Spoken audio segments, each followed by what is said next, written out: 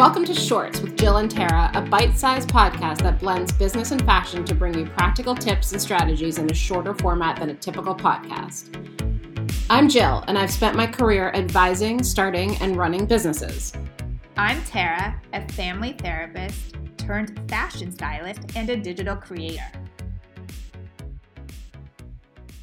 Hello, Tara. Good morning, Jill. How are you doing? Okay, so I was looking at pictures and I'm like, my hair looks so dry at the ends and I'm feeling very old. So I went and bought a little wand to do beach waves in my hair. And, you would think as a stylist I could do my hair, but I cannot. So I YouTubed how to do beach waves and the left side looks terrible and the right side worked. So help! It doesn't look bad. It looks really good. I think you're overanalyzing. It looks good. Probably, but always doing something different, you try it. Have you ever tried the wand? Yes, that's all I can use. I am not coordinated enough to use a curling iron. I just can't figure it out with the mirror, and I just does not work. And my hair is pretty short, so it's not like I have a lot of length to mess up with. It looks really bad if you get it bad.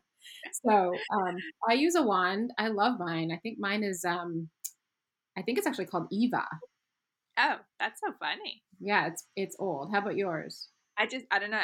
I just picked mine up at CVS yesterday on the fly.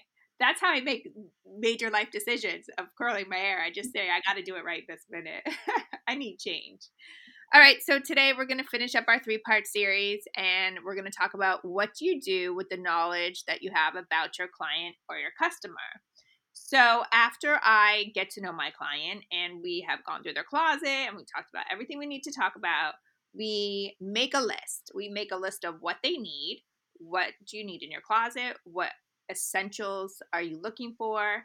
And then we decide, am I going to go shopping for them or are they going to go shopping on their own? And if they're going shopping on their own, I make a list of stores that I think that they should go to. And then we style. That's my favorite part. We style the looks. We make a lookbook.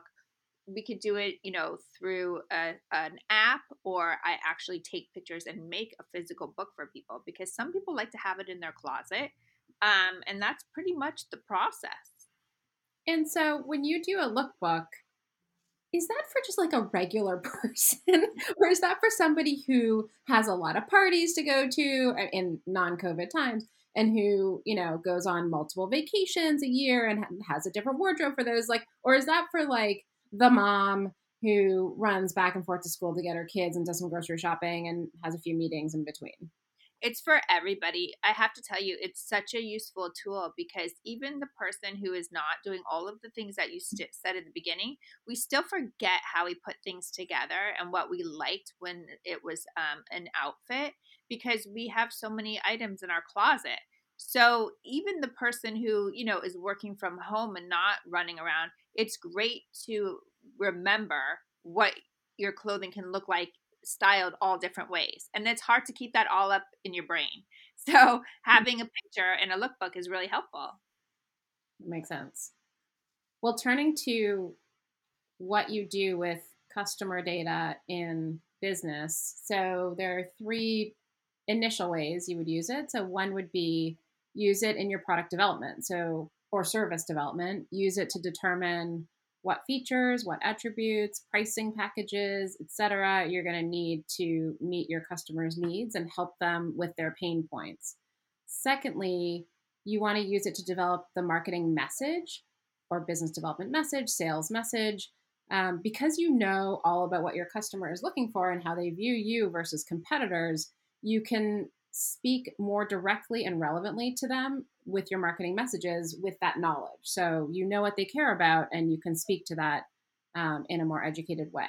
And then thirdly, you want to use the information on what channels they spend time on and where they gather their information from to develop a thoughtful and high return on investment ROI marketing plan. So you want to make sure that if you're pouring money into marketing or sales, that you're actually getting results from that. And so that's the other way to use information on your customers, in particular, where they spend their time making decisions.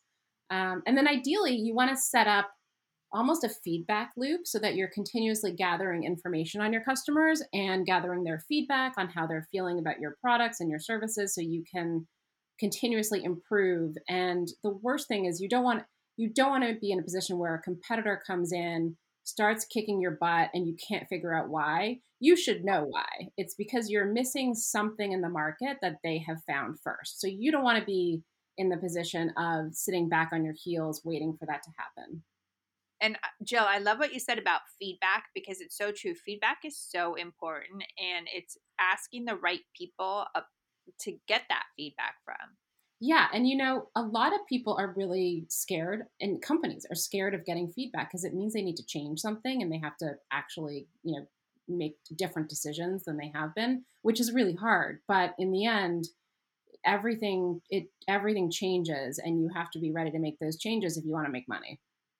I agree. And just change is really hard. I just made some changes with my business, and I think for me, it's very stressful. But when you get through that initial stressful part, just because you need to make the change, then I think you're really happy with the choices that you made, and you see that you need to do it.